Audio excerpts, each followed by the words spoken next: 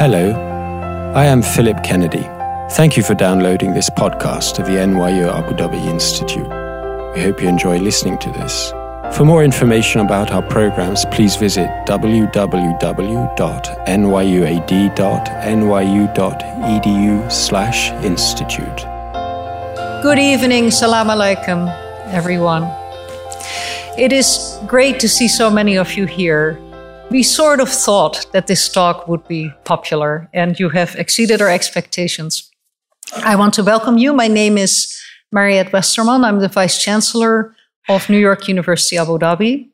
I'm the second Vice Chancellor, recently arrived in August, but as I think many of you know, I do have a history with the institution, having been sent out here to try to imagine it, to begin to imagine it, and build a team to implement the vision for NYU Abu Dhabi, having been sent out by one of the two people you all have come to hear, John Sexton, the former president, the president emeritus of New York University.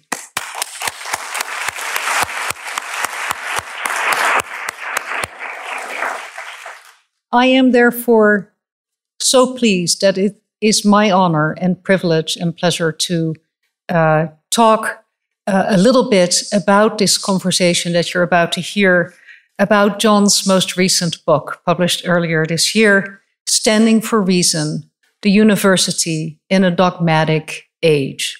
I'll say a little bit more about the book in a minute. But first, I am excited to introduce two speakers, two proverbial speakers who need no introduction. Why do James Traub and John Sexton not need introductions? Well, first of all, both of them have been a very, very major part, a founding part of New York University Abu Dhabi from the very start. As you know, NYU Abu Dhabi was born of the joint vision of Sheikh Mohammed bin Zayed and President John Sexton when they started talking in 2006. And my, did that vision grow into a magnificent, magnificent institution, campus, community. It's an extraordinary thing to have seen and witnessed, and it's been a pleasure for me for the first 3 years to have been a part of it and then to have returned so recently. So we know them. John is the founding visionary, and James as one of the two first teachers in the Sheikh Mohammed bin Zayed Scholars Program that has been led now for many years and envisioned by Diane Yu. John and Jim, from the start, taught together the Sheikh Mohammed bin Zayed Scholars, of whom we have many here tonight. We're very delighted that you're here with us. This is a beautiful program that puts into action the idea that universities are more than institutions that educate a particular set of students, that universities bring research and knowledge and community enrichment into their host nations, as they do here. And so the Sheikh Mohammed bin Zayed Scholars are some of the most talented and extraordinary students who don't attend NYU Abu Dhabi directly, but who are enrolled in UAE University, or in Zayed University, or in the higher colleges of technology. And they come to us for a full year of additional academic training, leadership training, and exposure to what a research university like New York University, both in New York and here in Abu Dhabi, has to offer. And from the very start, before we ever had a university or a campus here, in 2008, John and Jim together have taught in that program, for which we are very grateful. And in fact, they're deeply involved to this day, as I think you'll hear. So that's why they kind of didn't need that introduction. The second reason they don't really need an introduction is that they are both New Yorkers. And they're very good friends. And, you know, at NYU Abu Dhabi, we don't believe in stereotypes. But you know what they say about New Yorkers? They're very well-spoken, they're plain-spoken, they're great raconteurs, and they'll tell you all about themselves. And I'm sure that they will do that. Nonetheless, they are also great friends of mine and of this institution. And so I'm very eager to take this couple of minutes on the stage to say a few words about what makes them so special and why we are so thrilled to have this public conversation between them. So first, Jim Traub. Jim is a great expert on foreign policy. He's a historian of foreign policy, and he has made his life in the world for many, many years as an outstanding journalist and writer and really public intellectual. Even if you don't know it, you probably have read him at some point or another. He's a very fine writer indeed. He's written for all the great journals and been on staff of several, The New Yorker, the New York Review of Books, the New York Times Magazine most recently, also The Atlantic, Foreign Affairs, the New York Times itself, a very important writer. He also, as an incredibly curious person, he sort of embodies the vision of liberal arts education that we promote here at NYU Abu Dhabi. His books are so wide-ranging. He wrote a very interesting political biography of Kofi Annan, the Secretary General of the United Nations, really both kind of laying bare some of the challenges and also the victories that Kofi Annan had in the role. He wrote a biography more recently of John Quincy Adams. And when I asked him, Jim, why are you writing a biography of John Quincy Adams? He very honestly said, he's the only founding father about whom there is no modern biography. And it turns out to be much more of a book than that. It's really worth reading. Came out a few years ago. Most recently, just this year, he also has published a new book with an elegiac title, perhaps. It's called What Was Liberalism? What was liberalism? The past, present, and promise of a noble idea. And I have asked Jim later in the year to give us some kind of event like this about that book, but that is not for this evening. This evening, he's interviewing John Sexton about his book. And it's not just that he's a great friend and interviewer that gives him that qualification. Jim also has a deep understanding of higher education and a deep commitment to it. And in fact, one of his first books is a wonderful account called City on a Hill about a city college in New York University, where he basically embedded himself for 18 months, kind of getting to know the institution, one of his earliest books from the 1990s. And so I could think of no one more apt and also entertaining to interview John Sexton about his most recent book on higher education.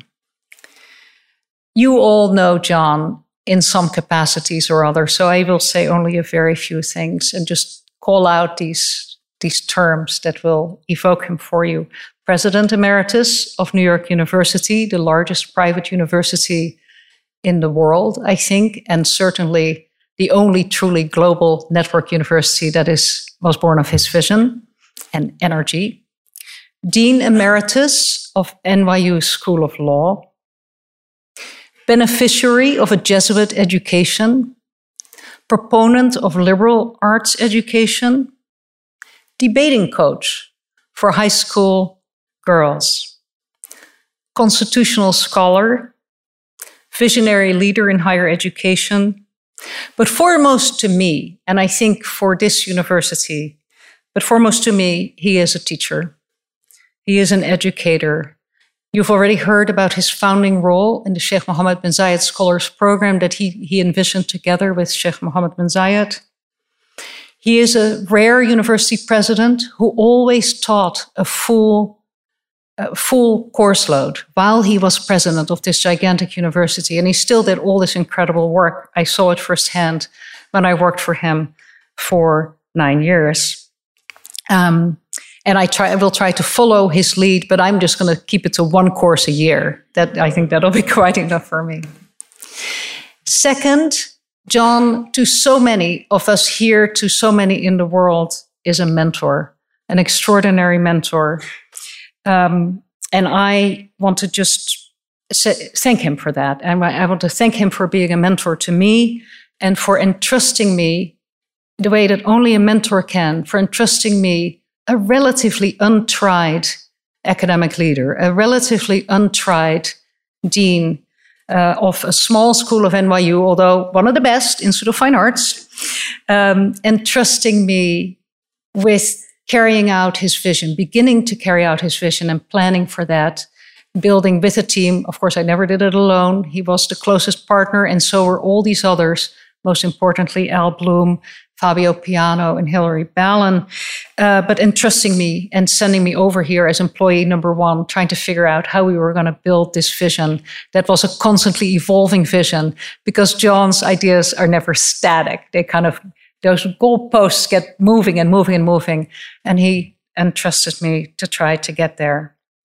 2 little anecdotes from that time that show you what a great mentor he is. The first has a lot to do with this venue here.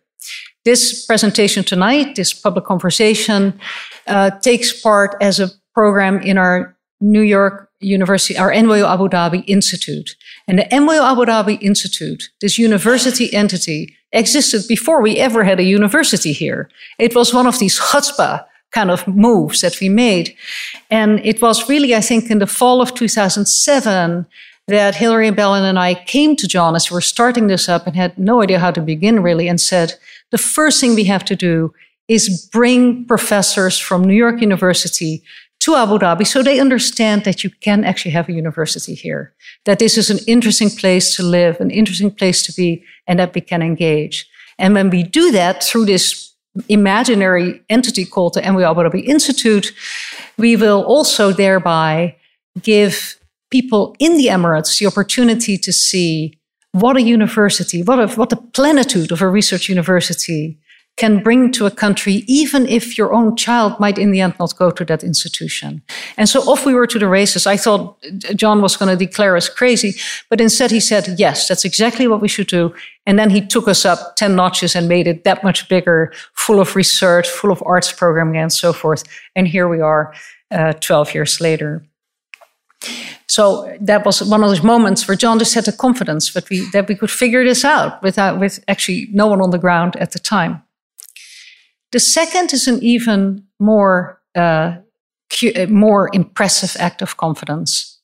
We promised our partners here that we would open this university in 2010.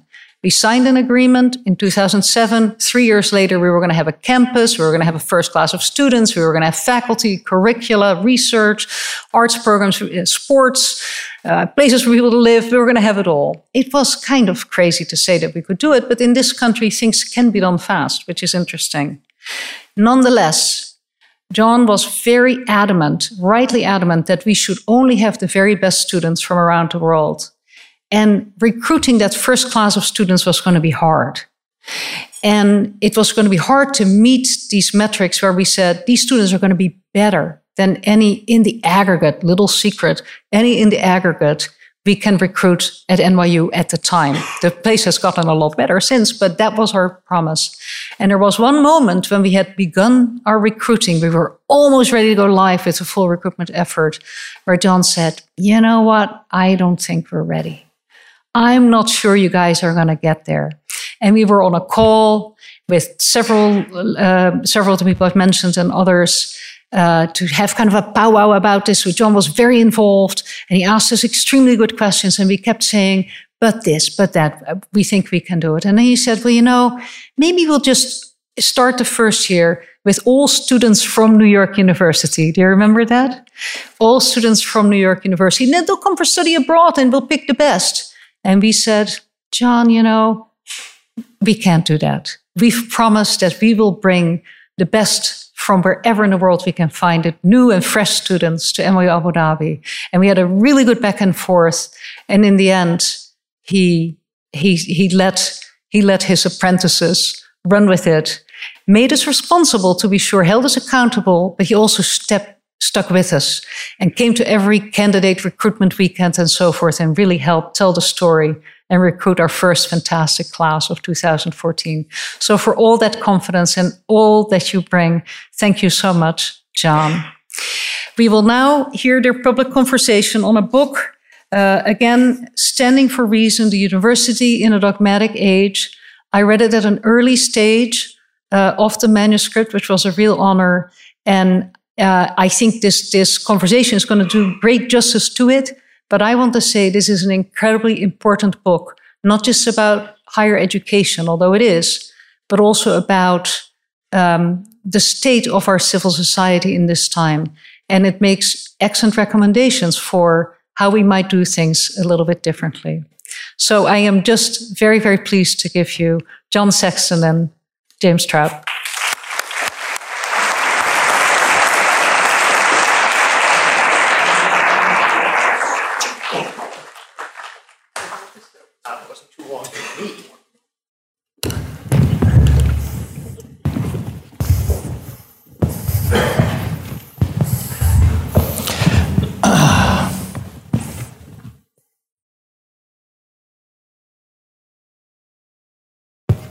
I think we're good. I first want to say I'm so happy that my students are here to have heard Mariette's introduction. They're going to treat me with awestruck respect after this. So thank you, Mariette. So John, let's start from the beginning of this thought process. So can I start with something? Can I say no to that question? No. So I just want to say to the magnificent Mariette, it's so good to see you return home. And we could not have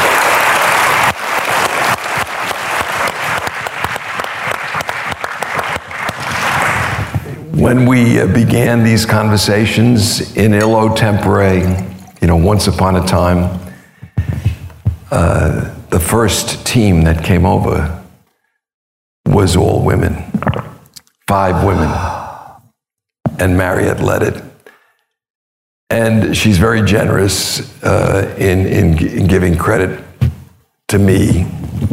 I want to say I got the privilege of telling the story, but it was people like you and Fabio, it was the great Hilary Ballin, it was Linda Mills, Diane, the confidence of people here, my beloved Zaki, like you, who you've always been there for us. This is a great collective story, and it would be very, very wrong for anybody to attribute it to me in any major way. If there's one person to whom we should attribute it, it's Sheikh Mohammed bin Zayed, who showed the extraordinary vision, who thinks of a country not quarters or years ahead, but generations ahead. And we were very, very fortunate to be here, and then to have people of the talent of the people that came here that then enabled me to tell the story. So here I am to tell some stories with probably, with all due respect, and I'm saying this realizing it's being sent out, but we have taught together. We've taught side by side in the Sheikh Mohammed's, but we're never in the same classroom. But actually, we have taught a course, Baseball as a Road to God, together, until after 3 years of doing it with me, he decided that I was too intellectually empty to continue. That is not true. The books John assigned were too intellectually empty, not John himself.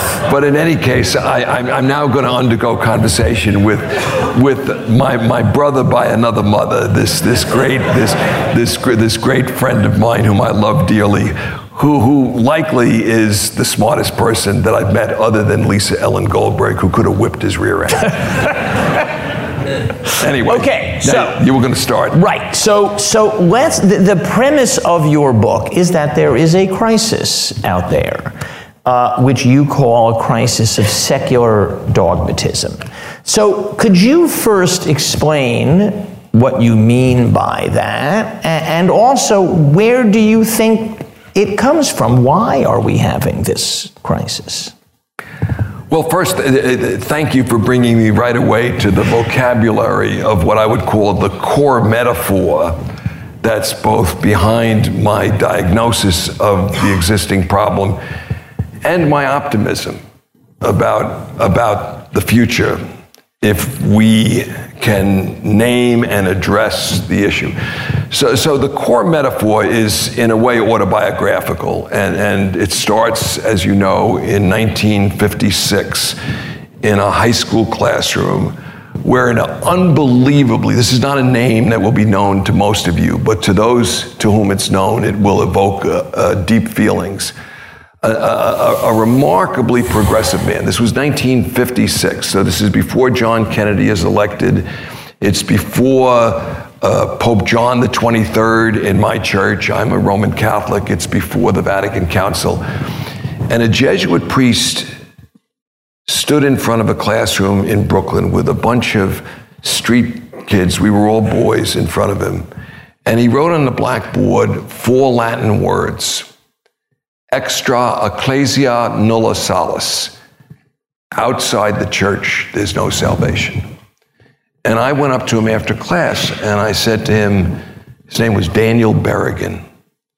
And I said, Father Berrigan, does that mean that my very best friend, Jerry Epstein, Jewish, can't go to heaven? And this progressive man, this brilliant man, this man that later went on to be one of the leaders of the peace movement in the United States, said, if you don't baptize him, he will not go to heaven. And this was something I thought of before I came over to teach the first group of Sheikh Mohammed scholars, because I had never taught such a group of students before in my life. And I wondered before I met them, once I met them, it was dispelled, but I wondered if they would be, as I was then, where the whole notion of generating truth through critical inquiry was taken as axiomatic, that this was a good thing. Because in the 50s, yes, I was a debater and I dealt in the world of ideas and seeking truth through conversation, but the real truths were revealed. The real truths came to me from Rome, and I couldn't discuss them with Jerry Epstein. You either believed or you didn't believe, and there was only one truth. 60 years later, I could participate at the Emirates Palace Hotel in, now I'm going to introduce another word as a counterpoint to dogmatic, an ecumenical conversation that had 25 faith traditions in it. None of us giving up our own position, but each of us listening intently, not only to understand the other viewpoint as it was being articulated, but to understand how those with another viewpoint viewed us. As the poet says, if we could only view ourselves as others see us. So this is a deep, and there's a term for it in theological dialogue, which is called a genuinely dialogic dialogue, where there's an active attempt to put yourself in the other person's position and view back, and then see the great mystery. So that 60-year arc is an arc of great positivity that I've seen and I've lived. Meanwhile, in 1956, my father was the head of the Democratic Party in Brooklyn. This is, for those of you who've not had a class with me, or this is an uncompromising Brooklyn accent. Those of you that want to learn to speak English properly, you can tape this and practice. But Brooklyn, the center of the universe, my father ran Democrat, but he dealt with everybody. And 60 years later, we find that our politics, and I'm going to speak principally of America, but as you know, we have conversations. This is not unique to America, but it's grave in America. There is now, about political thought and conversation, a dogmatism which is more virulent. And by dogmatism, I mean a kind of unsupported affirmation that you have the one truth, and anyone else that doesn't get it is at fault and has nothing worthy to say. And there's a chasm that you could almost call it a chasm of simplicity. and simple-mindedness, maybe is a better way to put it even than simplicity, because there's an allergy to nuance and complexity when the world's problems are greatest. And this has divided us so that now, and the last point I'll make on this, because there's a nice data point that gathers it all together. Now, in America, the great majority of each of the two major political parties thinks that the other party is a danger to the country.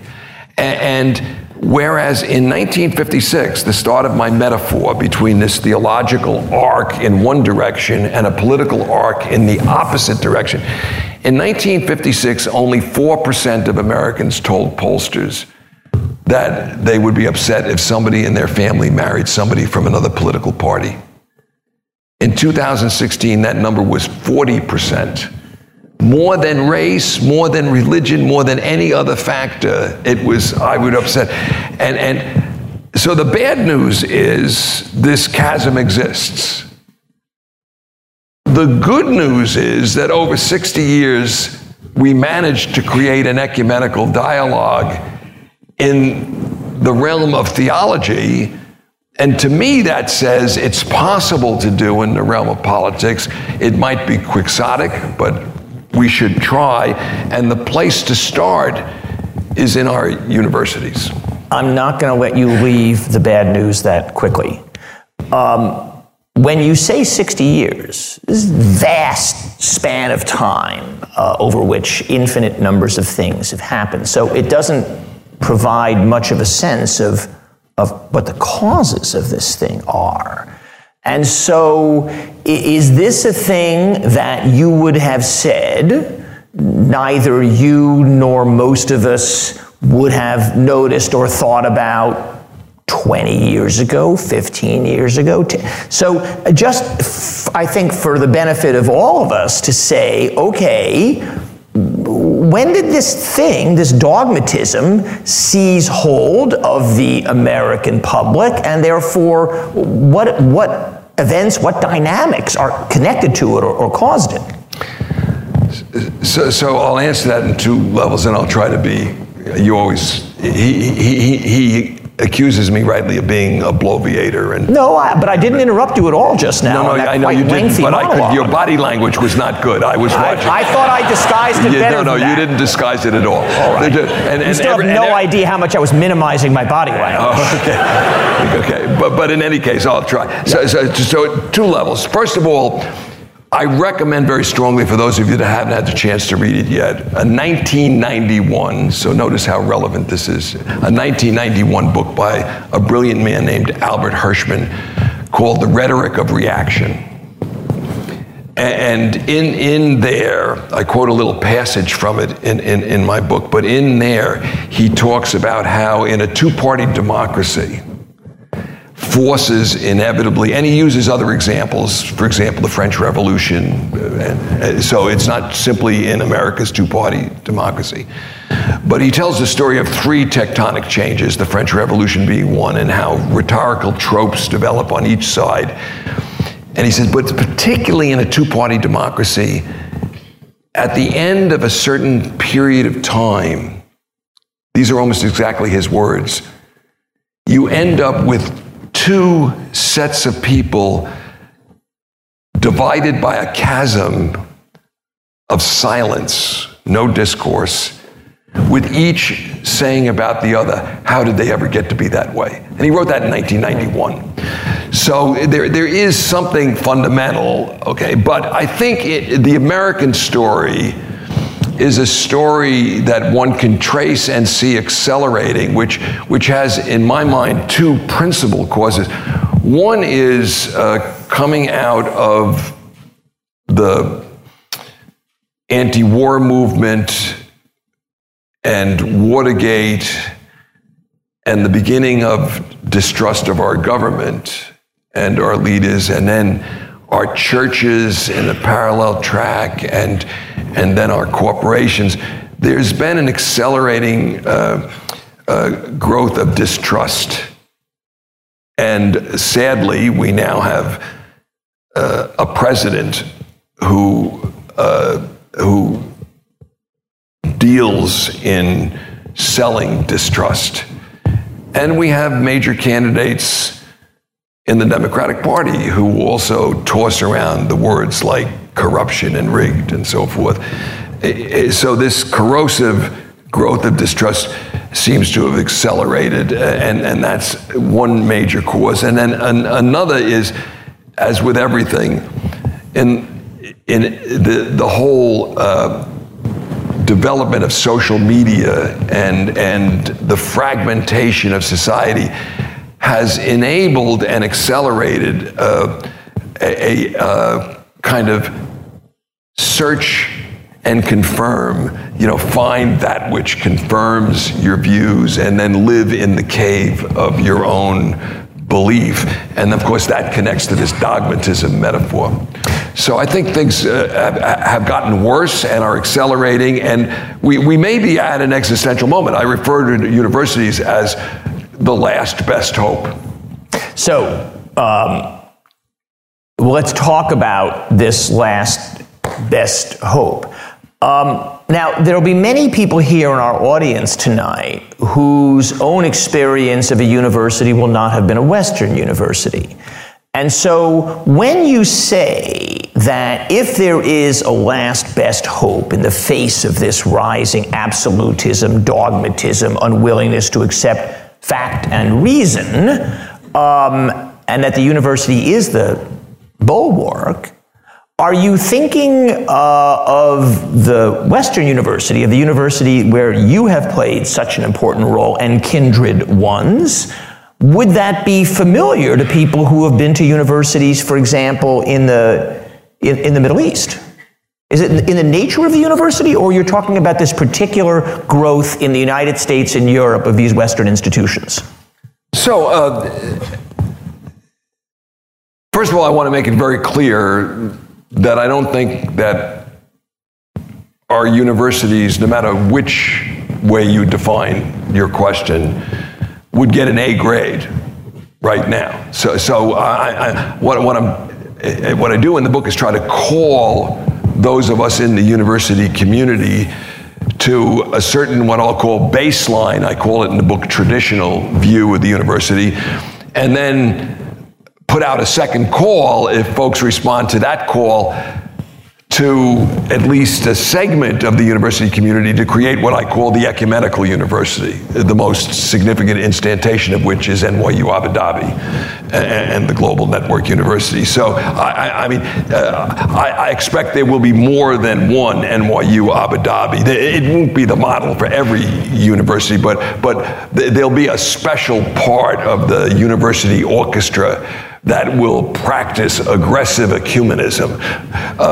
but both in the traditional sense and in this ecumenical sense, there's much work to be done. So I start with that, and I start with the fundamental characteristics of a university that would go beyond the American university, if you think about it. So you have professors here in the room. So what do? We trade in ideas. We trade in nuance and complexity. Okay, sometimes we're accused of being too nuanced and too complex, making simple things complex. But the fact of the matter is that what we do is nuance and complexity and deep examination of things. We trade aggressively in a public way. We want to be up here, as you will be on your. This is like why you. This is fun.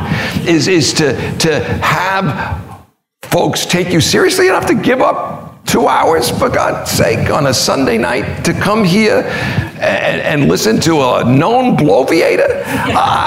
This is a remarkable thing, but it's what we want, and we put our ideas out there, right? We put our ideas out. Now, as you know, Baseball as a Road to God was a Penguin book. It was done by and Penguin wanted to do this book, but I said, no, this This has got to be done by a university press. This has got to be footnoted. This has got to be peer-reviewed. This has got to be out, because I'm launching it into the world of ideas. Okay, so that's what we professors, this is inherent in the university enterprise. And then there's this whole set of people out there called peers.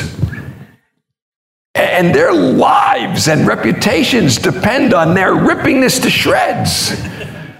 Right, so there's this very transparent, and it builds generation to generation.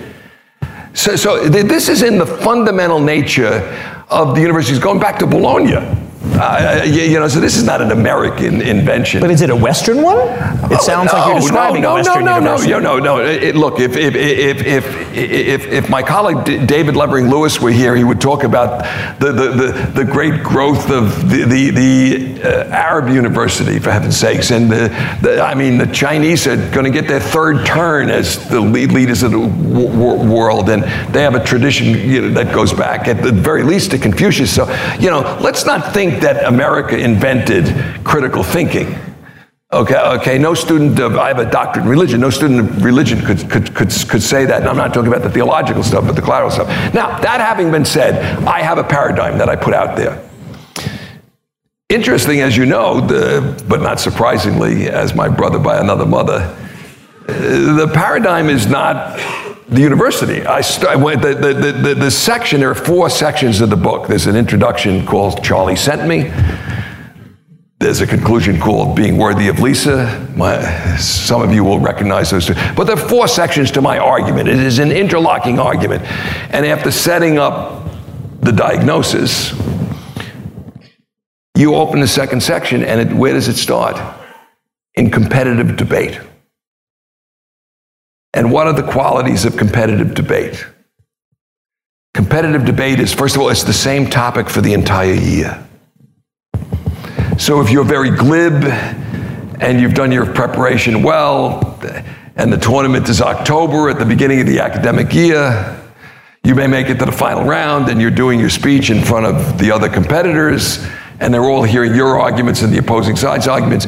If you come back with the same arguments a month later, you're not going to have a chance, because everybody's going deeper and deeper into the topic. In the individual debate, you can't just exchange talking points the way they do in what they call presidential debates. No, you can't do that. There are 4 iterations of argument by each side, and there's a judge in the back of the room that's flowing the argument. It's called extending the argument, who will see whether or not you encountered. And then another feature of it is, you don't know which side you're on until the coin is flipped just before the debate. So you've got to be prepared with all of the arguments. And the final thing is, the single most important attribute of a champion competitive debater, as opposed to a very good competitive debater, is that he or she is an excellent listener. Because if you don't listen carefully to what your opponent has said, you may not join issue with the argument. That is, for me, whether you call it Western, Eastern, global, or whatever, that's the essence of a university, is to teach that kind of thinking, to live that kind of life, and to live it out in the attributes that the university uniquely, we are a perpetual institution. We don't have to think, and we will be judged by the centuries.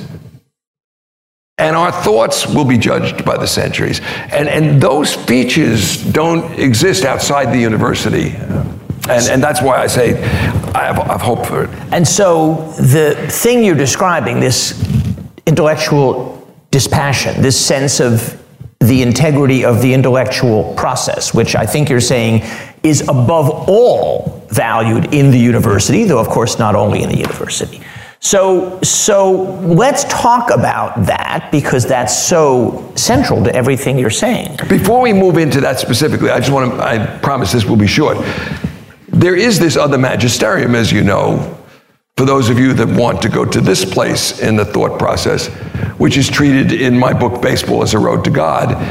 And that is the ineffable, which is not, in my view, the province of the university, but has to do with things like love and the deep questions that I don't think one comes to know cognitively, such as what life means. I don't want people to think as I go down this debate analogy with you that I have forgotten that part. No, but nor do you think that the intellectual life of a university consists just of logic chopping, right? No. One is always seeking the deepest possible answers, even if you recognize you can't reach them, you know? It's what Eliot called a raid on the inarticulate. You're trying to make that, you're trying to get there. Guys, I've gotten you to quote Okay. Eliot. That's as good as I can do. I wrote my dissertation on him. No, not that Eliot. T.S. Eliot, the other Eliot. I know that. So, some people, when they hear you talk about the university in this idealized way, will say, well, wait a minute, that sounds really beautiful, and that is what a university should be. Alas, it's not.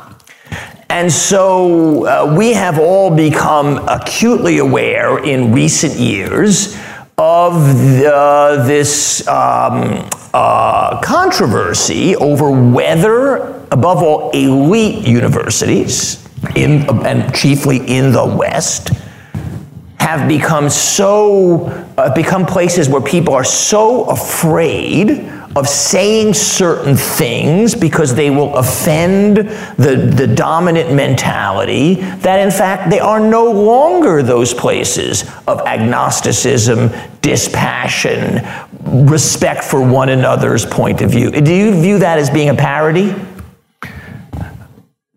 I believe that there is a cottage industry that propagates that view of a university for purposes that have nothing to do with truth or creating a corrective in the university in the direction of doing better. Is it possible that just because there's ill-intentioned criticism, there is also justified criticism? I was just about to say that I also believe that universities are far from perfect. I think I said that at the beginning, and have a great deal of work to do to move in the direction of the ideal. Specifically on the point you raise, I would again make 2 points. I'll make them quickly and you can follow up, or people can later with questions.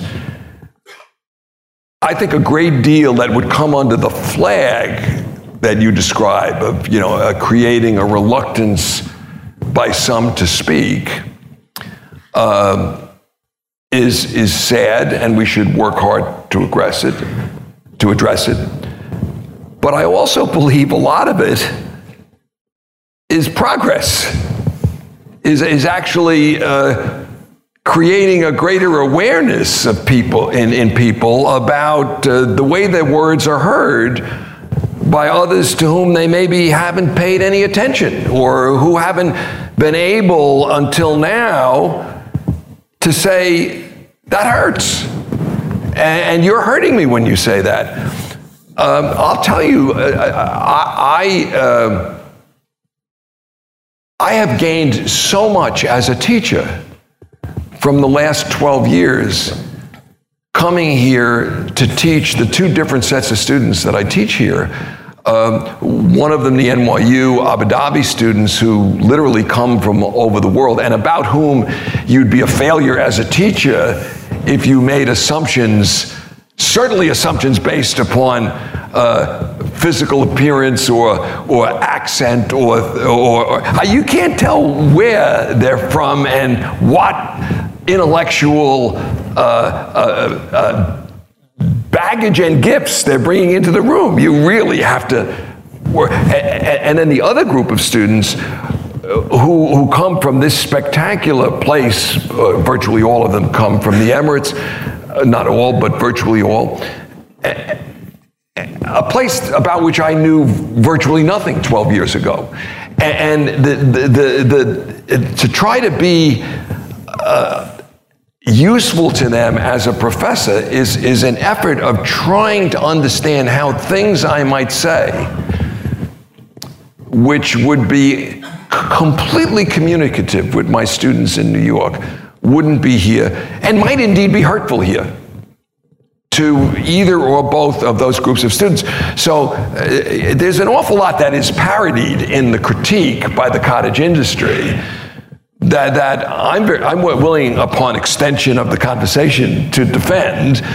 But I don't want you to think at all that I think that universities right now, most universities right now, get better than a B grade at this. But and I think, by the way, all of you, when you read John's book, as you will, of course, all do, will see that there's a very sensitive passage in which John talks about exactly this question of the possibility of being hurt is a direct consequence of the commitment to diversity of institutions. And people who have always gone to these universities, in effect, have always controlled the discourse. And now there's all sorts of people there who were previously left out of that discourse, and that is why there were a lot more sensitivities that the discourse didn't care about, and you would talk about without thinking, and that now are can be hurt. There's also a stereotype, you put that beautifully, that comes in, that the new speaker is the angry protester. And what I try to say, as I thought about this for the book, in terms of how universities could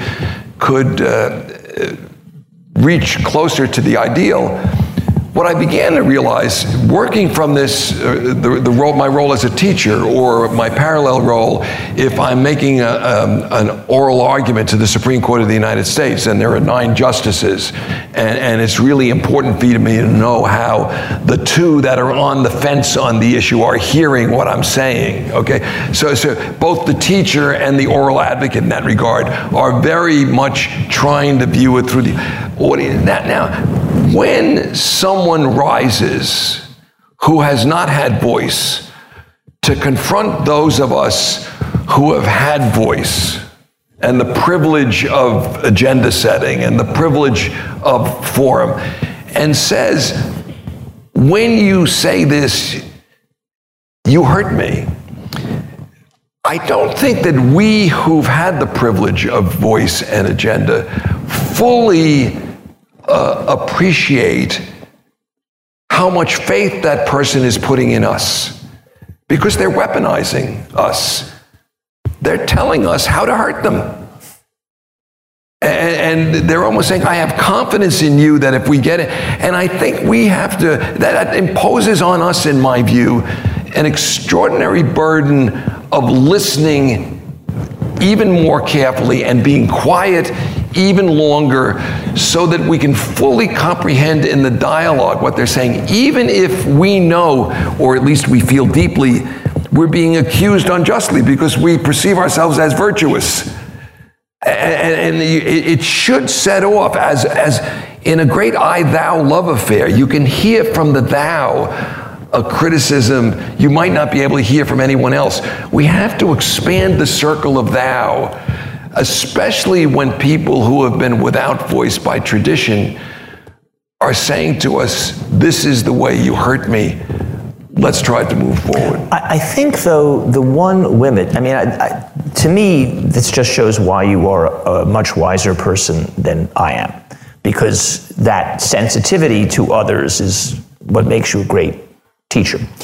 But me as the harsh negative person here, the limiting factor on this is when the harmed person says, the very act of your speaking is an aggression against me. And so if I just take examples from the last couple weeks, but there are many. A few weeks ago at Georgetown Law School, the head of the Department of Homeland Security was heckled off the stage and was not permitted to speak. At the same time, the Harvard Crimson was fiercely criticized by students because the reporters there made the mistake of telephoning the Department of actually, it was the Immigration Service, to ask about a demonstration against the Trump administration policy and said, oh, tell us what you think about this demonstration. And they wrote down the response. And there was an outraged response saying, how dare you contact these people at all? They're the enemy. And so that mentality. Do you expect me to defend those examples? No, but I expect you to maybe say, but those are crazy outliers. I mean, I think the real question is, are those crazy outliers, or is this revelatory of something dangerous? Well, we can hold both those thoughts at the same time. It is revelatory of something dangerous. I do not feel that a heckler's veto is part of, or any silencing device of that sort, such as the Georgetown example, is part of dialogic dialogue. Okay, it's just the antithesis of it. And the argument I make in the book is the way universities can improve in this regard is by having clear rules, and I try to go through a set of examples in a nuanced way and talk about how universities, and especially those who lead them, and here I want to say I understand I have a minority view, but as you know, I have strong views on a range of subjects, political and otherwise. For the 28 years I was dean and president, 14 at each, I gave up my rights of public political expression. I could express it in conversations with friends. Why? Because I thought it was more important for me single-mindedly to preserve the breadth of dialogue on campus. And one of the things that I would be willing to do would be to step out and say to the heckler's veto, that is a violation of our norms. Now that's different from let's have silence and listen carefully to what this person is saying, and then subject it to the kind of critical examination that we do in universities. So I think it's the role of the leader of the community not to indulge himself or herself, because you're John Sexton, the president of NYU, and it's hard to accept, but true, that nobody, not a reporter from the New York Times or from the National or anything else, is interested in the views of John from Brooklyn. They're interested in the right-hand side of the comma, the president of NYU. So you got to give that up in order to be this umpire. Now, do I think that things like the examples you raise are typical on campuses? Not by any genuine examination of the real numerator against the real denominator, okay? Because there is this cottage industry, there are organizations left and right in the United States that want to amplify and publicize these events. The data, which I have in the book and it's footnoted, is overwhelming that this is a minuscule problem on a denominator of all the various speakers across the political spectrum that come to campus, in classes and out. But if there's an event like that at Georgetown, it gets notoriety. There probably are 1,000 events at Georgetown across the political spectrum that get no notoriety at all, because it's the dog biting the man, not vice versa. So, okay, let's then, well, the final model, the model that you have created here and that we'll talk about, is the Global Network University. But that has been created here. That has been created. Not that I have created. Correct. Yeah. It's perfectly easy to imagine that you would have written a book like this, making the argument that you make about the university as the bulwark against this secular dogmatism, with no reference at all to a Global Network University. You could have written such a book and said, that's why we have to adhere to these codes in the classroom, outside the classroom, etc. So talk about what it is in the nature of a global network university that most deeply advances the goals that you're talking about in this book. Okay, so two parts to this. First of all, I think if people can come to appreciate the core and essence of what we call the ecumenical university, and I want to make it very clear, there's a way in which that section of the book is about the global network at NYU Abu Dhabi, and I use the global network and NYU Abu Dhabi as, in a way, proof of proposition. Okay, it's not a history of NYU Abu Dhabi, and it's not an argument for NYU Abu Dhabi. It's not even a prediction that NYU Abu Dhabi will maintain the kind of features that I describe. But NYU Abu Dhabi, 10 years in, undeniably is proof of the proposition of a greater kind of species of what a university could be, that it's my hope that there'll be 5 or 10 or 20 of in 50 years, okay? And if one can understand what that vision of a university is, because ecumenism requires this dialogic dialogue and radical listening. And if you can view the traditional university back through that lens, it kind of elevates your understanding of what the traditional university can do, even on its own terms. But then, in the arc of my argument, the section on the ecumenical university is where I move from defense to offense.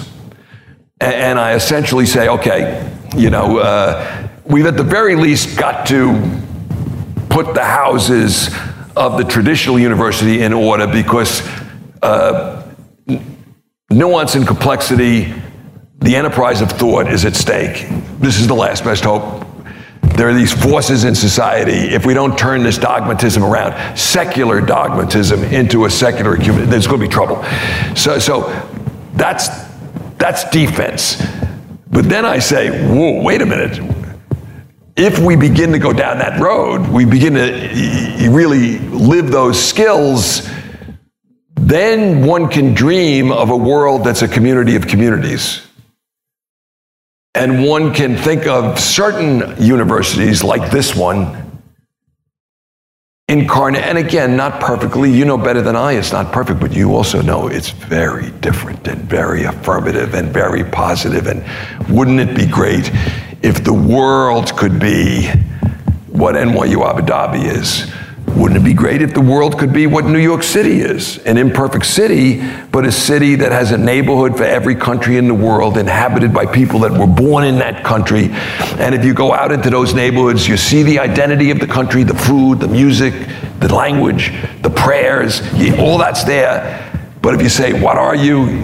The person says, I'm a New Yorker. So that's the world vision, that if we can get to play offense, so NYU Abu Dhabi pumps out 500 ecumenists a year, through the Sheikh Mohammed program and through NYU Abu Dhabi itself. And you're pumping out these 500 people who then go into diaspora around the world, and they do whatever they do.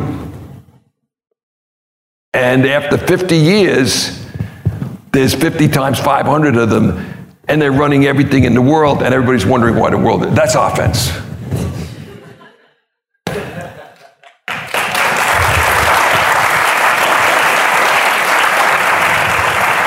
So really, I mean, at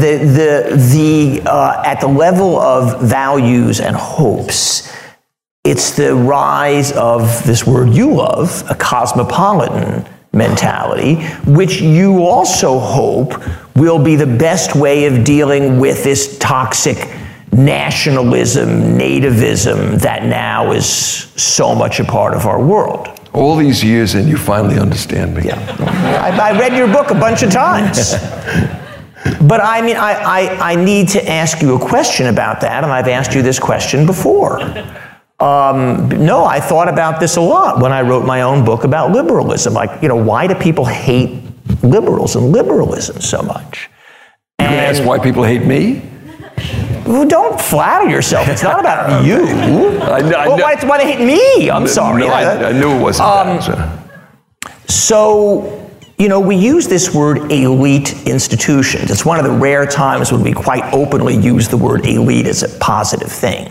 But of course, it has a big negative valence too, right? And people who think that liberalism is evil and they hate it, they use the word liberal elites. And what do liberal elites do? They go to these finishing schools that are called elite universities, Harvard and NYU and NYU Abu Dhabi and so on and so forth. So I guess the question is, how is it that this institution, the elite university, which by its very nature is elite, is the property of this tiny, we hope, meritocratic elite, is somehow going to cure this problem of nationalism, nativism, whatever you want to call it, that in many ways, for the nationalists, these universities incarnate everything that they resent. You really raised two questions at the same time. I'll put aside for the moment how we cause what you just referred to as the nationalists or the localists or whatever to perceive things differently. Let's talk the reality first, because no matter what they perceive, the reality is the more important. So even as I've been involved in this dream, there's been, as you know, a parallel dream called the University of the People. So the University of the People is, if you're a high school graduate and you're fluent for the moment in English, we're about to put out an Arabic version as well. You have access to the internet, and you have, for whatever reason, whether you're homeless or poor or whatever, remote, you have no other choice. You're automatically admitted. And you sign up for classes the same way you do here on this campus, and there's never more than 32 in a class, and there are volunteer professors that have provided a curriculum, and you do peer-to-peer learning, and at the end there's an exam, and it's free. And it's now, we have 20,000 students in, I think it's getting close now to 200 countries around the world. The key thing in my mind, what connects to this idea elite that you use, and we're using elite here in the positive sense, for a few, right? How do you connect these two ideas? Because the University of the People, subject only to my capacity to raise funds for it, because we have one significant cost, and that is a secure exam at the end of each course that costs us $100 per student per course. So there's a limit right now. But we could go to 1 million students tomorrow if we had sufficient funding, okay? But the key thing is the student, wherever he or she goes, in the place that is the right place for his or her talents and passions, or have they been captured by virtue of birth or location or whatever without opportunity? Are we giving to each child that which we would give to that child if he or she were our child? And if the University of the People model only works if it becomes a search engine that enables the woman we find in Afghanistan, as a woman we found in Afghanistan did, ending up here at NYU Abu Dhabi. In other words, there has to be cooperation among the various actors. NYU Abu Dhabi can't do it by itself, but for 10 years, we've been finding students through the University of the People who, if they show talent, I think it's some number a year, they get to come to Candidates Weekend. And nobody knows how they were found or how they got to Candidates Weekend unless they choose to tell. So, one could make similar arguments, and I've now persuaded Berkeley and Edinburgh to do the same thing. So what we really have to do as a matter of conscience around this word elite is make sure that if higher education is a set of sections of a symphony orchestra of learning, if a student or a learner has the aptitude to be in the string section, you shouldn't send them to the brass section or the percussion section. And how do we as a society, now this is huge, and you know Gordon Brown and I are trying to work on this, but here humankind is getting like, an F isn't a low enough grade for what we're getting, for what we're doing. I mean, there are 60 million children in the world right now who won't meet a single teacher in their entire lives. So to talk about, how we get them to have a meaningful shot at NYU Abu Dhabi or Oxford or Baylor or Harvard is folly. Okay, but if we don't start, if we don't seize an inch, we're not ever going to make progress in this, and we're going to need to lay out an awful lot of things across the spectrum that runs from things like the University of the People to NYU Abu Dhabi. You've been listening to a download from the NYU Abu Dhabi Institute. You'll find more information on our website, www.nyuad.nyu.edu/institute.